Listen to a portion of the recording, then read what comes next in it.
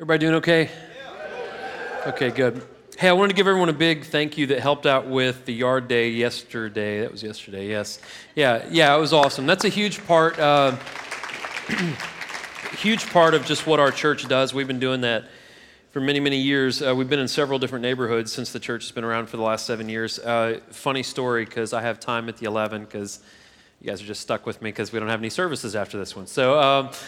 So we were doing a yard day one time when we used to be right off the square on Lytle and Front Street, and we were back in those neighborhoods, back on like Manny, Spring Street, College, Burton, all those kind of in that area. And I kind of got this thing with dogs. Like, I mean, I love dogs. I don't want like anyone to like mistreat dogs, but I just don't like fierce like dogs that have like those big chains that you use for, like tow trucks, and they're tied up to trees. I'm just not a big fan of that. So one day we were walking around all these yards, and I was by myself because no one ever wants to do yard work with me. But anyways, so I'm walking around by myself, and there's this pit bull, and it starts running at me like full force, and I don't have anything because I was on like trash duty. By the way, if you ever come to any community service events this church does, I guess it's just like this inversion of like, I'm the pastor, so let's give him like the nastiest job. I always get like the worst jobs. So anyways, it was like that with the build out, with everything we do. I'm the guy that just runs around with lumber. Like, hey, who needs this? So anyways, I'm picking up trash. And this dog starts running at me, like full speed, right? And so I just kind of freeze because you're told not to run from dogs, so I'm thinking that my stare or the Holy Spirit or something will stop this dog. And so I'm just looking at this dog, and I go to like pick up a stick, to like, because this dog's coming at me, I'm going to fight this dog. And it's running so fast, and I didn't see the chain, but it gets to the end of its chain, and it gets airborne. That's how fast it was running. And the whole time it's like, and then it lands, and it just keeps like trying to get at me. Because it wants to eat me, and it's coming at me. And so I just kind of slowly, walk my way down the block and get away from this house. And so I see this, there's like 4 or 5 like middle school girls who are helping for the yard day, and they're cutting down that road, and I'm like, hey girls, just be careful going down this way because there's this dog, and it tried to eat me. And they're just like, I think that's the dog we were just petting. And I was like, of course you were, But they were. They had been petting the dog that tried to eat my face off, so that was like 5 years ago. And last night I'm thanking everyone for Yard Day, and Tina, who's been coming to the church forever, was sitting right over here, and she's like, "Tell them about the dog." And I'm like, "Okay, the dog." So there, you heard about the dog, and I'm a wuss. So, anyways, if you've never been to the church, we've been studying the book of Hebrews, I guess now for a month and a half, 2 months. And we're in chapter 7 of the book of Hebrews. The book of Hebrews is in the New Testament. So in the later half of your Bible, towards the end, right before the book of James, okay? So we're doing the second half of chapter 7 today. You should have got a notes handout. It's got everything I'm going to say in front of you. Also, if you want to use your phone, it's on that YouVersion app, which is really, really convenient. But this is what we talked about last week. We got into some uncomfortable territory. We'll get into some uncomfortable territory today. But the uncomfortable territory that we got in last week was finances, money, right? And that wasn't the whole point of the lesson, but basically talking about if we're faithful with our finances, if we're faithful with our time, with our energy, with our family, with our effort, our endeavors, that God is not only faithful back, but he will show us a better way to live than what we can do on our own. God has a better plan, and if we will just relent to him, he'll show us that better plan. It's essentially what we talked about, okay? Now, in the second half of chapter 7, this is what we're going to talk about. Now, I'm just going to warn you, I'm going to be exceptionally redundant. I'm going to say the same thing over and over and over again for quite a while today. So if you're just like, Corey, we get it, it's because maybe I had such a hard time getting it. But this is what it is. We're going to talk about the fact that the law, the 10 Commandments, which I'll show you here in a second, the 10 Commandments will not create righteousness. Simply following the 10 Commandments does not make us good. That's what we're going to talk about. Only the author of the 10 Commandments can make us good. The crux of today's lesson is going to be this. Simply following the rules doesn't make one saved, not saved, righteous, unrighteous. It is inviting in Jesus into our life, working from the inside out, not the outside in, that makes us righteous, okay? Now, I'm going to say that a million times today, and I'll say it in different ways, but it's to prove that point or to push that point biblically, okay? I'm going to pray. Guys, I love you guys so much. We have such a great church. I just thank you guys so much for being here, and I appreciate you, and I was standing over here and I just see people that I meet with and people that I talk to and just seeing how far God has brought some of you guys. I love you guys a lot, and I'm just so honored to get to do what I do. So I'm going to pray for you. You're welcome to pray for me. And I just hope the word, I hope it just challenges you today, and I hope it pushes you in a good direction today. Okay, let me pray. Father, Lord, we love you. God, be gracious with me today, Father, Lord. Help me to teach your word with accuracy and to teach it with compassion and love, God, and I hope that it honors you and how I teach it today. Father, I pray that you bless everyone who can hear me right now. Everyone in this room who may be struggling, who has questions, who has doubts, who has fears. God, even the people who are living to the best of their abilities, Lord, I just pray that you continue to push them forward. God, just keep your hand on us. Father, we also pray for every church in our community. Bigger ones, smaller ones. God, as long as they proclaim that you are the way, the truth, and the life, Father, bless them, bless their leadership, God, and advance your kingdom through them, Father. Lord, we love you, God. Thank you for the city we live in. Thank you for the freedoms that we have, God. And just keep your hand on us today, Lord. In Jesus' name, amen. Okay, I'm starting in verse 11 of chapter 7 of the book of Hebrews. If you have not been with us at all, there might be some names mentioned that you don't know. It's okay. You can go back or you can just Google their names and you can quickly find out who these individuals are that we're talking about. Here we go. Verse 11. If then perfection came through the Levitical priesthood, for under it the people received the law, what further need was there for another priest to appear, said to be in the order of Melchizedek and not in the order of Aaron?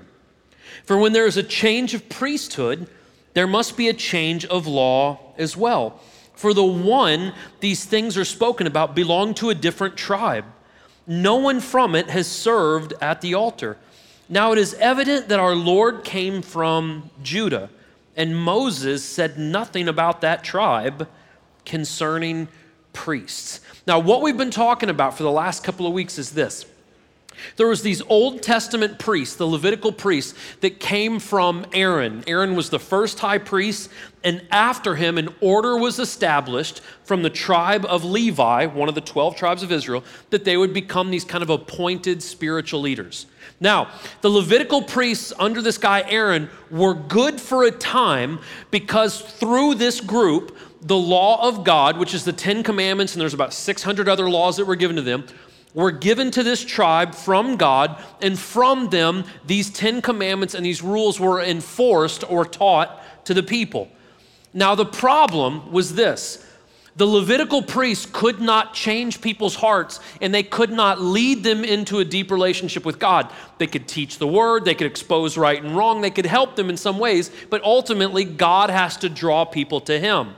So, what the law did, and what the teachers of the law did, was simply expose right and wrong. Simply expose what is sin and what is okay. Now, the law that we're going to focus on today is this, the 10 Commandments, okay? Now, if you've ever read this list before, maybe you know 8 of the 10, or maybe you haven't heard all these, here they are for you. And I've broken them into 2 different categories. The first 4 are the laws pertaining to our relationship to God. These: have no other gods before God, make no idols, do not take the Lord's name in vain, and honor the Sabbath day, which, by the way, you're following rule number 4. There you go. So anyways, the first 4 pertain to you and God. The next 6, oddly enough, God focused more on our relationship with each other in the 10 Commandments than our relationship to him. The next 6 pertain to how we handle each other, how we deal with each other. Honor your parents. Do not murder, do not commit adultery, do not lie, do not steal, and the one that most of us have an issue with, do not covet what other people's have. Do not long for or be jealous of what other people may have that you do not have. These are the 10 Commandments.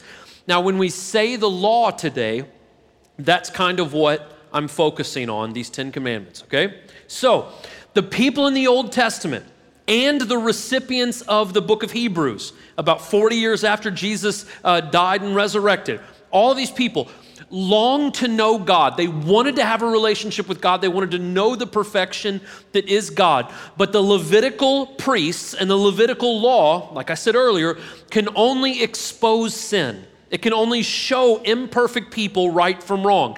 And now what it would take, now that the problem is exposed, is it now takes a perfect Savior to give them forgiveness of the sin and victory over the sin. And so the law was simply setting up the one who could come in and fix us. I'm going to say this again.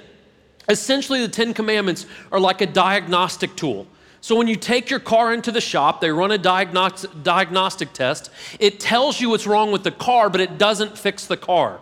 That's what the 10 Commandments do for us.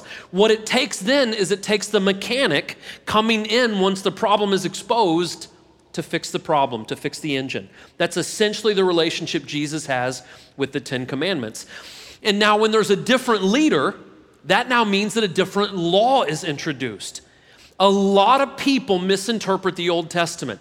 There are whole denominations, Christian denominations, that don't even touch the Old Testament. They don't teach the Old Testament, and that is extremely foolish. Without the Old Testament, we don't even understand why Jesus came. We don't understand what his purpose was. And he didn't come to get rid of the ideas of the Old Testament. He came to fulfill the laws of the Old Testament and show that only through Jesus can the 10 Commandments be adequately honored by people. Only through his power, only through his Spirit can we honor the 10 Commandments. So essentially, what the Old Testament law was, is it was a safety net for the followers of God before the Spirit of God was given to everyone. It was a safety net until the Spirit was made available to us. And so verse 13 and 14, if you haven't been with us, the people that received this letter were doubting or having questions if Jesus was everything Jesus claimed to be, okay? They were Christians, but they were having some doubts. And so verse 13 and 14 alludes to the assumption that there's no way Jesus could be the Savior because he didn't come from the right bloodline. He didn't come from these Levitical priests who were the appointed spiritual leaders. He came from another line, the tribe of Judah.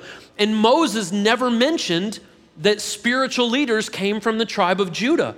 Now, if you don't know what that is, there was a lot of kings that came from this tribe. King David, King Solomon, two of the greatest kings in Jewish history, but not spiritual leaders, not priests. But here's the thing about Jesus. Jesus does not come on our terms and in the way we always want him to come. He comes on his terms, and he comes to do things that mankind has never done before. He came in a very unexpected way, and things had changed. So, unlike the temporary leaders of the Old Testament, and unlike the temporary laws of the Old Testament, Jesus is the eternal high priest that is continually ministering to us, like a priest does or a pastor does. He ministers to us, and he stands in the gap between us and God. Now, here is the thesis, if you will, to all of today's lessons, or today's lesson, is that Jesus goes deeper. Not just what are we doing, not just are you following a list, not just are you doing what's right and wrong. He wants to go deeper and take us into a relationship with God. Instead of asking just what are we doing, Jesus says, why? Why are you doing it? And he wants to address the deepest issues of the heart. That's where Jesus wants to go with us. Not just what are we doing on the surface. Let's get way deep into this and expose the issues with the heart. Okay? Let's talk about the law a little bit more, though. And this becomes clearer if another priest like Melchizedek appears, who did not become a priest based on a legal command concerning physical descent, but based on the power of an indestructible life. For it has been testified, you are a priest forever, this is referring to Jesus, in the order of Melchizedek. So the previous command is annulled because it was weak and unprofitable.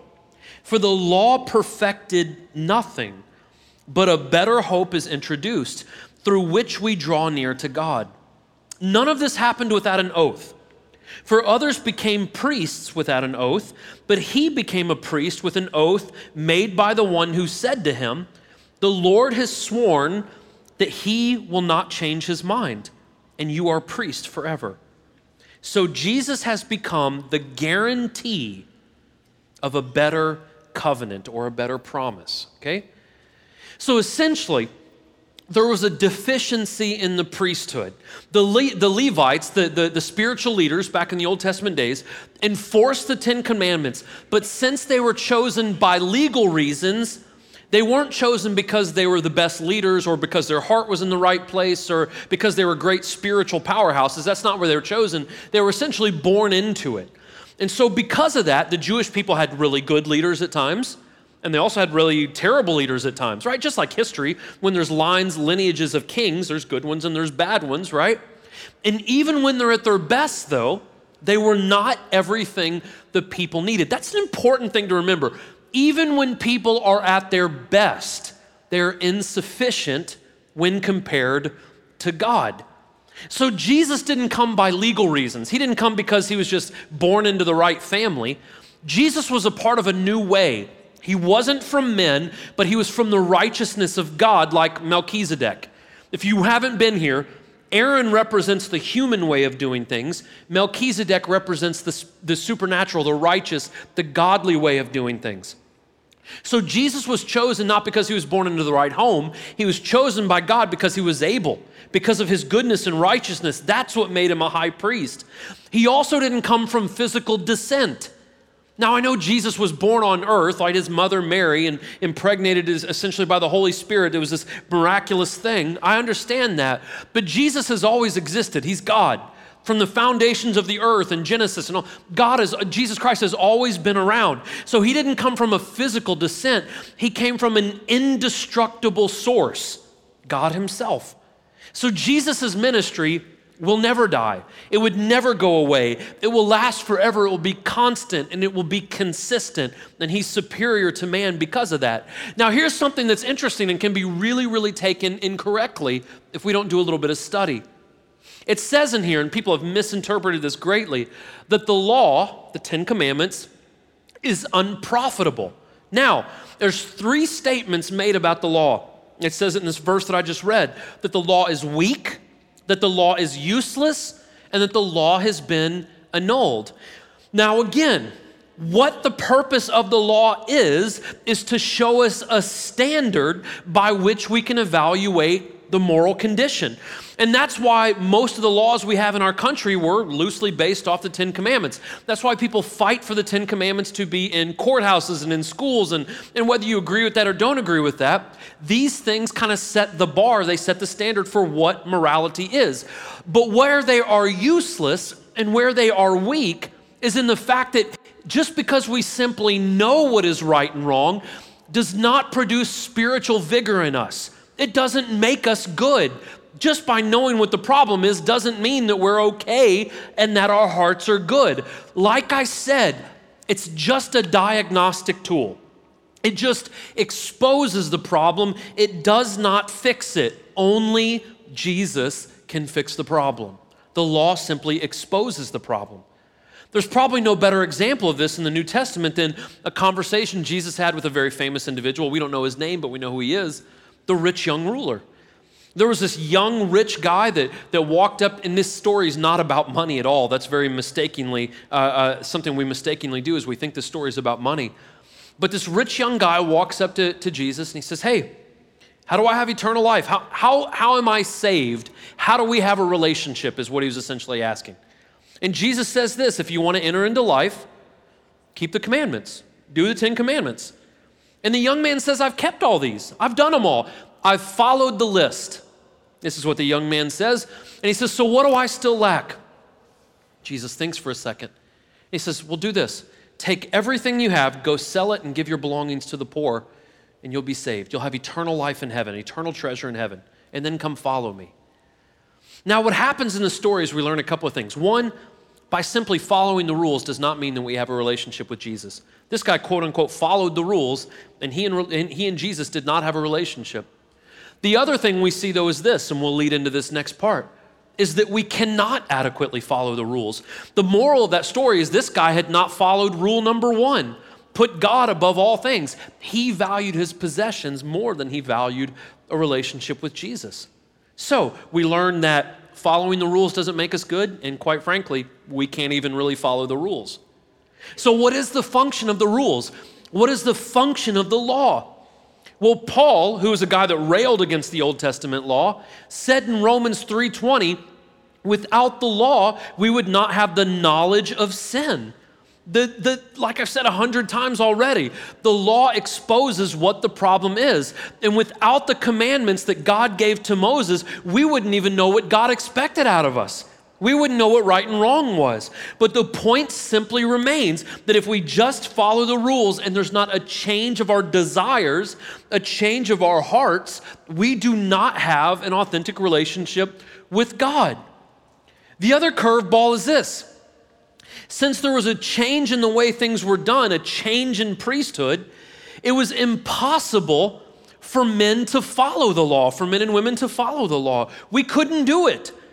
And even if we think we do a good job of it, Jesus exposed to us in Matthew chapter 5 that even when we think that we're following all 10 commandments, we're really not. It's impossible. And so people came to him. They said, Jesus, we do all these things. Look, let's pull out the list. I do all of these things. And Jesus thought for a second. He said, hey, you say you've never committed adultery. You ever lusted after another woman? Well, yeah. Then you've committed adultery in your heart. Well, okay, you got me on that one. I've never killed anyone. Jesus thinks again. He says, you ever hated anyone? Well, yeah. Well, then you've committed murder in your heart. And so what Matthew 5 shows us is that we cannot hold up to God's standards. God set the bar here, and there's no way that humans can reach it, except if we let the one that created the rules inside of us, we can live up to those standards. Here's the thing. Jesus came to fulfill the law and to hold those standards up for us. Here's what happens. Christians are imperfect, and we will always be imperfect. We will never be able to live adequately and honor the 10 commandments of God. So what Jesus does when we accept Christ into our life and we're filled with his Spirit, he blankets over us. So when God the Father looks down on imperfect people, he doesn't see their imperfections. He only sees the righteousness of Jesus. The only way to be righteous and honor the righteous law is to have the author of the righteous law inside of us. So God looks down and he doesn't see our imperfections. He sees Jesus. That's why you're called Christians. That's why we're followers of Jesus. He blankets over us, and God only sees that perfection. So righteousness only comes through Christ. The ability to be good and to have a relationship with God only comes through God's Son. And again, the law identifies the state of the heart, but only Jesus can fix the heart. Again, the 10 commandments. Okay, I'm not as good as I thought I was. What do? I let the author of the law come into my life. And our hope comes from the fact that he knows we can't make the mark, but his grace bridges the chasm between our deficiencies and God's perfection. This is a horrible analogy, but it's the best one I can think of. So when we shoot at a target, right? There's a target. I get my bow and arrow. I do the best I can. I've practiced. I've got a steady hand. I've got good vision. I take the best shot I can at this target, and I always miss the bullseye. I make it close, but I always miss the bullseye. Grace and God's goodness and his love for us does this. Hey, Corey, what's that over there? And he pulls out the arrow and sticks it right in the center of the target. And when I turn around, he's like, hey, good shot. That's essentially what he does for us. Without his help, I can never hit the mark, but with his help, I can honor God and I can live to the standard that the Lord wants me to live at, but it's only through his power, only through his Holy Spirit. And this ability, this grace, is something that God swore to us by an oath. Unlike the promises of man, when God makes an oath, he does not change his mind and he does not break it. His strength, if you're worried about that, if you're questioning that, does God break his promises? When he said, I swear everything to you, he put everything in. He gave his only son. Essentially, God was saying this, and I don't believe God's a betting God, but he says, if we're going to make a bet, if I'm going to swear, here's my son. I've put everything into this. He's given everything. In Jesus' character, his sacrifice, the power of the resurrection, pledge the strength to this new promise, this new covenant that God has given us. And it takes the power of the cross. It takes the power of the death, burial, and the resurrection of Jesus to heal and change the hearts of mankind. And the only time, I found this interesting, the only time the word guarantee is used in the entire New Testament, the only time it's used is in verse 22. And it's just re-emphasizing, I've said all this, I promise all this, I guarantee it. The law had failed in producing godly character. Let me get on a side note for a second, again, because you're the 11 o'clock and you're just stuck with me for a while. Christians are obsessed with passing laws, thinking that that will legislate morality. If we can just pass these laws, people will be good. I don't mean to get into uncomfortable territory, and I'm not trying to pick on any demographic of people or anything like that. If I'm not mistaken, unless it's been repealed in the last couple of years, it was against the law. Sodomy was against the law in the state of Tennessee ever since Tennessee's inception. It was against the law for two men to have sexual actions with each other. Did that stop that from happening? The answer is no. It happens. And so what we think, though, is if we just pass this law, then people will not think these impure thoughts or do these impure things. Guys, and I'm not advocating for a lawless society, but what we've done is we've gotten the cart before the horse. God never intended the law to produce good people. He intended the law to just expose that we need Him. The law is simply there to expose that we have an issue. Making laws doesn't change the hearts of man. Only Jesus changes the hearts of man. And if we would focus on propagating Jesus more than propagating laws, the laws will follow. Right? But what we try to do is we try to reduce a relationship with God to a set of rules. I'll just let you in on this. If you try to reduce your marriage to a set of do's and don'ts, you're not going to have a very good marriage. Why do we think our marriage with our heavenly husband is any different? So the law exposes sin, but it does not absolve sin. The diagnostic test exposes that you have a problem with your car. It doesn't fix your car. We must also know that we cannot completely follow the law. It is impossible. That is why we depend on the Holy Spirit of God and the grace of God. We also know that following rules is not a relationship with God, but seeking Him first will lead us to want to honor the commands of God. Here's what it means. Does following the 10 commandments make you love God? No. But does loving God make you want to follow the 10 commandments? Yes. Pretty simple stuff. Do works save us? No. But when we're saved, do we want to do good works? Yes, absolutely. Simple. See, I could have just said that and that whole part would have been wrapped up, right? Wasted all that time. So now many have become Levitical priests since they are prevented by death from remaining in office. But because He remains forever, He holds His priesthood permanently. Therefore, He is able to save those who come to God through Him, since He always lives to intercede for them.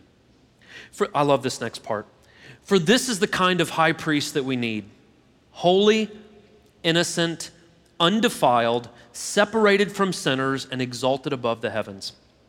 He doesn't need to offer sacrifices every day as the priests do for their own sins, then for those of the people. He did this once when He offered Himself.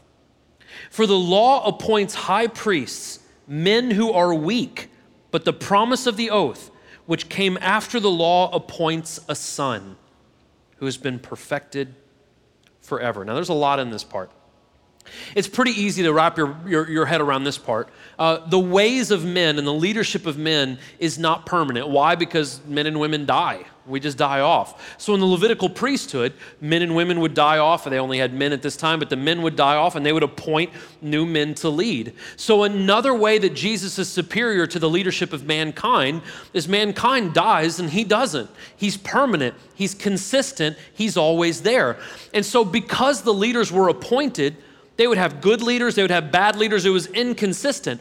But Jesus is consistent. He's the same yesterday, today, and forever. It says that in verse 13:8, which we'll get to here in a couple of weeks.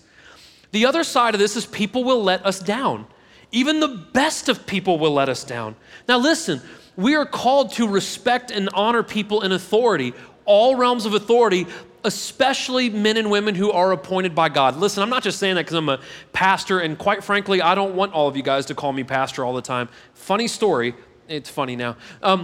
When the church was about 300 people, we were doing work somewhere. I can't remember, yard day or at the church, and I'm working on something. This is me working on something. I'm working on something, and someone said, hey, pastor, what about this? And I just keep working. And they're just like, hey, pastor, do you want us to do this? And I just keep working. And then after the fourth time, I was like, oh, they're talking to me. I was like, oh, yeah, you can, because I'd never been called pastor before. But it was just kind of interesting and humbling. I had lunch with the pastor of First United Methodist here in town last week. And we went out to lunch, and whenever I meet another pastor, I call him pastor. I'm very uncomfortable calling them by their first name. I say, hey, pastor. And if I find out you have a PhD, I call you doctor or whatever. It's one of those things. You worked hard to earn it, I'm going to call you that. And so he kept saying, call me by my first name. And I'm like, I'm just going to call you pastor. And so we go out to lunch, and we're sitting there, and he's just like, hey, where did you get your education? I'm like, well, I just got an undergrad at MTSU in English. And I was like, well, what about you? Where'd you get educated? And he goes, well, got my PhD from Vanderbilt. And I'm like, all right, you'll be doing all the talking. So anyways, it's just a respect issue. Here's the thing, though. Even as intelligent as guys like he is, and Pastor David Young that was here, who also has a PhD from Vanderbilt, intelligent and good as these men are, they're going to let us down, just on the most basic level.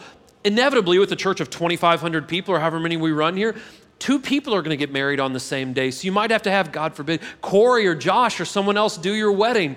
That was a joke. They're excellent, right? But I will even let you down. We will let you down on that level. Just we can't meet the needs of absolutely everyone all the time. And even Paul said there are men and women worth imitating. Paul even said, follow me as I follow Jesus, follow my example. But we must not make idols out of people because we will be let down. And I know ministers are called to a higher standard. I know what the scripture says about that. If I'm going to stand up here and teach you the word, I better practice what I preach and do the best I can. We are to be held to a higher standard. But I'm telling you, we need to have grace. Even if ministers fall and they did awful things. There was a minister who was in charge of all the evangelical churches in the world 4 or 5 years ago that not just did he fall, he was doing methamphetamines and he was having an affair on his wife, and it was awful. But instead of Christians lifting that family up in prayer, instead of them restoring, instead of us being brokenhearted that a man of God would fall to these temptations that he might have been fighting with for decades, we just tore him apart. We just made fun of him, and that is not what brothers and sisters do. Would you do that to your brother and sister? God, I hope not. So we don't do that to each other. This bond should be even tighter than flesh and blood. So here's the point. We imitate certain people. We find men and women that we respect and that are intelligent and following God, and we follow them. But ultimately, our eyes are always set on Jesus. Jesus can meet our needs. He can meet our expectations. He can go further than our expectations. He's able to save us now. He's able to save us in eternity. He mediates between us and God the Father. He's opened the door for us to be healed, for us to be restored through what he did on the cross. And his attention is always on his people. Now again, I can only give one person my undivided attention at a time.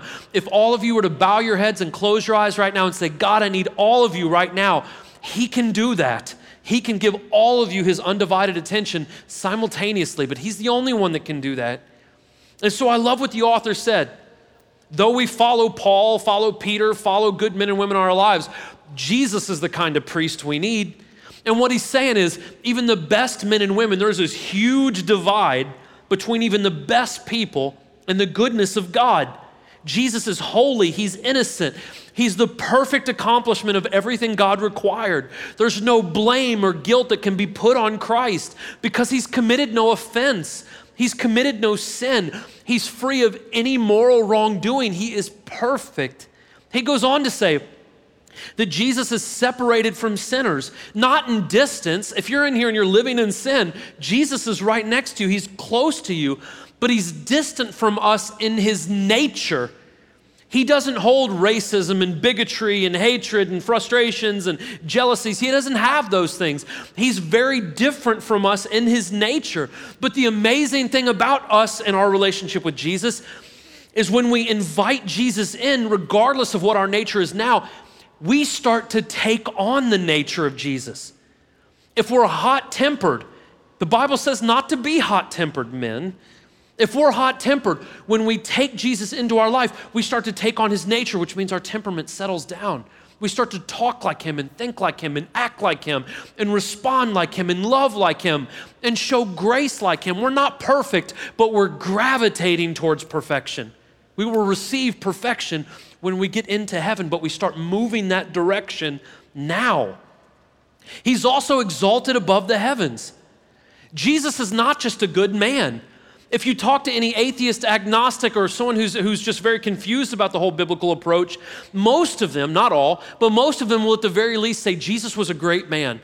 He helped the poor, he helped the impoverished, he loved those that couldn't do things for themselves. He was a good man, but he's more than that. He's divine, and his name is above all names. That's why we don't use it frivolously. That's why we don't take it for granted. That's why we don't use it abusively.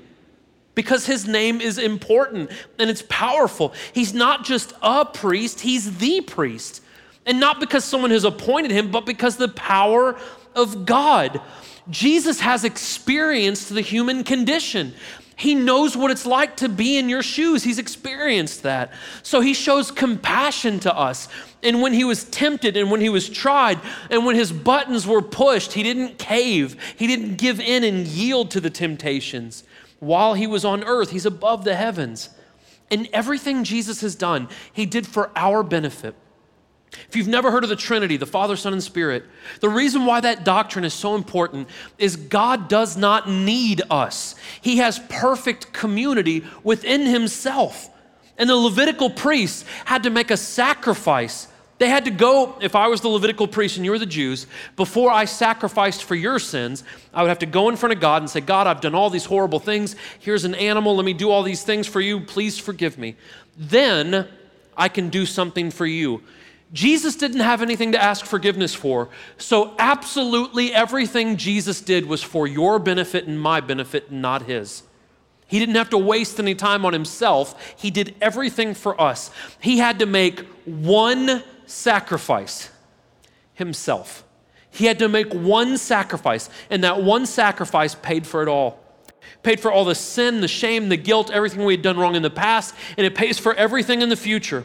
And that one act opened up the floodgate, the door, so all of us can be fixed. Not just a diagnostic that we're good or bad, but now we can fix the engine. Now we can fix the problem. And so to bring it all together, in my redundancy, the law appoints men who are weak, quoting the scripture, meaning that we cannot depend simply on following the rules to produce righteousness in us. Again, I've said it a million times, the law only exposes the problem. But once the problem is exposed by the law, then the Savior must come in and rework the heart. And the Savior must come in and rework the mind, and he must fix the broken engine. He must fix the problem, but we have to let him do that. You can take your car and get a diagnostic test, and they can tell you everything that's wrong, and you can disregard that and just drive away. But the wise person says, where's the mechanic? Let them fix this. Let them heal this. Let them take care of this. Okay, I'm on this big honesty kick, because I guess we should always be on a big honesty kick, right? But when we come into church, we do a good job of putting a facade in church. Hey, we're all good. Everyone's good. How you doing? Great. Everything's great. Great, right? And we put on this huge facade. So we're going to do an exercise here. Not really. You can stay seated. We're going to be really, really honest with ourselves. You ready? I'm going to ask you two very big questions. And there's two different camps that some of you might fall into. Okay, you ready? Here we go. The first one is this. We know, because I've said it 600 times today, that the 10 Commandments expose sin. Have some of us in this room bought into the lie that simply following the rules creates righteousness? Many of you who come from legalistic backgrounds, you probably fall into this camp. If I just follow these rules, I'll be okay. I came from a denomination that had rules on top of rules, on top of rules, on top of rules, and it was impossible. One of the rules in the denomination I came from, and I'm not trying to be a jerk and I'm not trying to ruffle feathers, we couldn't go to the movie theater because, just bad things happen at the movie theater. We could go to bowling alleys where you could smoke, drink, and listen to 50 Cent while you're bowling, but we couldn't go to the movie theater. So, couldn't go to the movie theater, which is rough. And I remember when episode 2 came out, I'm like, God, I love you. I'm not going to go to the movie theater because I said I wouldn't for this church that I work for. Walk into the office one day, and all the guys in the office have a laptop open, and they're watching something. And it was a pirated copy of episode 2. So I walk in, and I'm kind of like, so I can't go to the movie theater, but you guys are breaking one of the 10 commandments because you just stole that. Because the law, if we think that rules produce righteousness, it's always going to lead us into hypocrisy. So this is camp number 1. And if you're in that camp, I was in this camp for a long time. I'm out of it now, I feel like.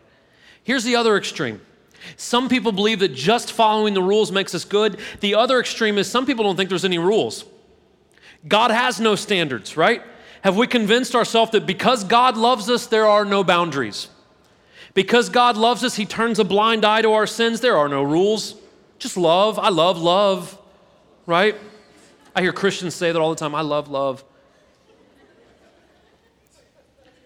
And so there's this other camp that believes there are no standards. There are no boundaries. You know what's interesting about that? Jesus said in the book of John, if you love me, you will, thank you. You will keep my commandments.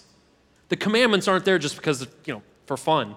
God didn't inscribe those on tablets and give them to Moses just for the heck of it. There's a reason why they're there. So here's the 2 camps. Now let's go a little bit deeper, right? Let's go a little bit deeper. Are we simply looking for a God that affirms choices we've already made? It's starting to sting now, right? A lot of us don't open up the Bible because we know that that's not going to affirm the life that we've chosen. People come to me all the time. They say, Corey, I'm thinking about doing this. Let me give you an example. Hey, I'm thinking about buying a $40,000 car. Do you have $40,000 in the bank? Nope, I'm going to take out a huge loan for this $40,000 car.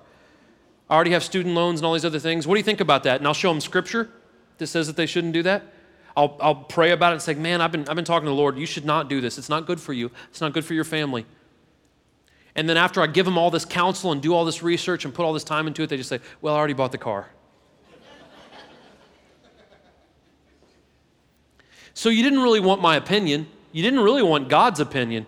You just wanted God and you wanted the pastor to say it's okay for you to keep doing what you're doing. We're just looking for God to affirm choices we've already made. Now, do we do that, or do we crack this sucker open with the intent, God, whatever you have to say to me, I just want to follow you. I don't want you to affirm me, God. I want to affirm you. I want to be made in your image. I'm not going to try to make you into mine. You're perfect. I'm not.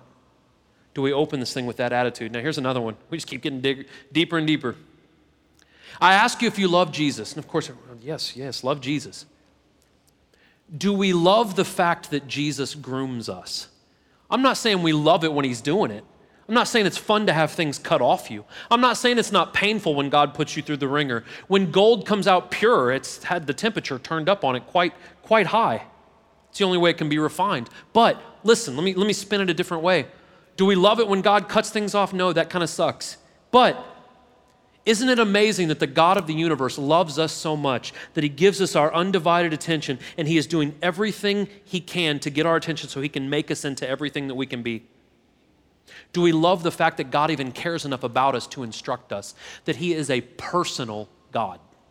He's not way off there somewhere just saying, whoop, you're on your own. He's there with us. He's there with us. Do you love that? Last part. And guys, I'm not trying to be all epic and whatever. This question has been on my mind all week. Let me tell you what, as this church has grown, and I don't mean this boastfully, in the last 3 years, it's gone from 7 to 2,500. And that's great. I'm glad all of you are in this room. I'm glad you're hearing the gospel. But what that's done, because I can't follow up with all of you individually, because I don't know all of you. There are people who have been coming here for years that I've never shaken your hand. Now, it's awesome that you're coming, and we love that. But I want to ask you, why are you here? What brought you in the room today? Are you here out of obligation? Are you here out of guilt? Did you do something this weekend that you feel guilty about? And if I can just get into church, that'll buy me enough time until the next time. Why are you here? What brought you in? You just hear it was a cool place? Are you here because you're trying to impress a girl or because your spouse just wants you to be here? Why are you here? Are you here for selfish gain because you heard that the church is benevolent and maybe we'll give you some money? What brought you here? Just a little curveball in this. Ultimately, you're here because God designed it to be that way. But why are you here? We have the opportunity, listen, we have the opportunity right now, together, we have the opportunity to engage the Creator. Not just engage the Creator, but the Creator wants to have a relationship with us. When you go outside and the sun hits your skin and you feel the warmth of it, the one that spoke that into existence, his Spirit, is here, willing and able to start a relationship with you and I. Why are you here? Why are you here? Would you bow your heads with me?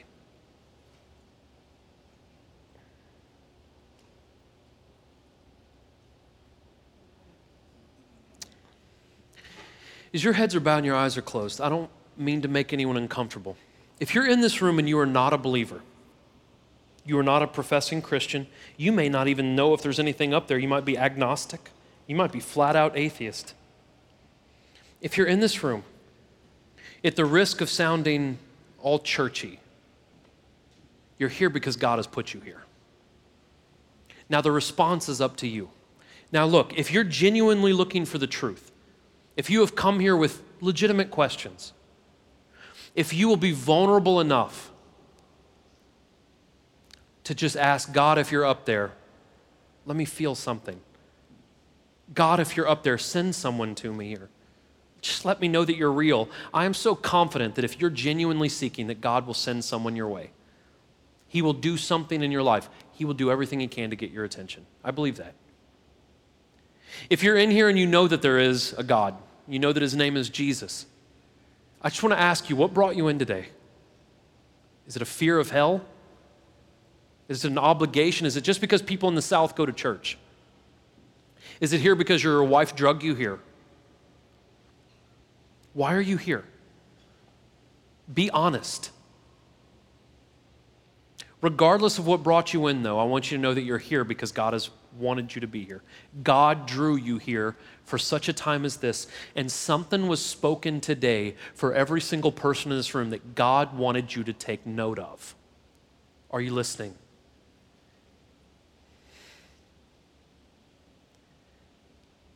As your heads are still bowed and your eyes are closed, we have no time constraint, guys. It's 12:30. If you get to lunch a little bit late, it's okay. If you don't get to your yard work till a little bit later, it's okay. There's communion on the right and left that represents the body and the blood of Jesus. Everyone is welcome to take that as long as you've asked God to forgive you. There's also people up here on my right and left, men and women, my left, your right, that if you have anything you need prayer for, any questions you need asked, any concerns or stress, or if you came in here because you did something wrong or because you feel guilty, or go let them pray for you. Take your time. Talk to the Lord. Use your mouth and ask him, God, I need you. God, what am I doing? Expose what's wrong in me. Take this time to communicate with the Lord. You have the opportunity to have a relationship with the Creator. Father, we love you.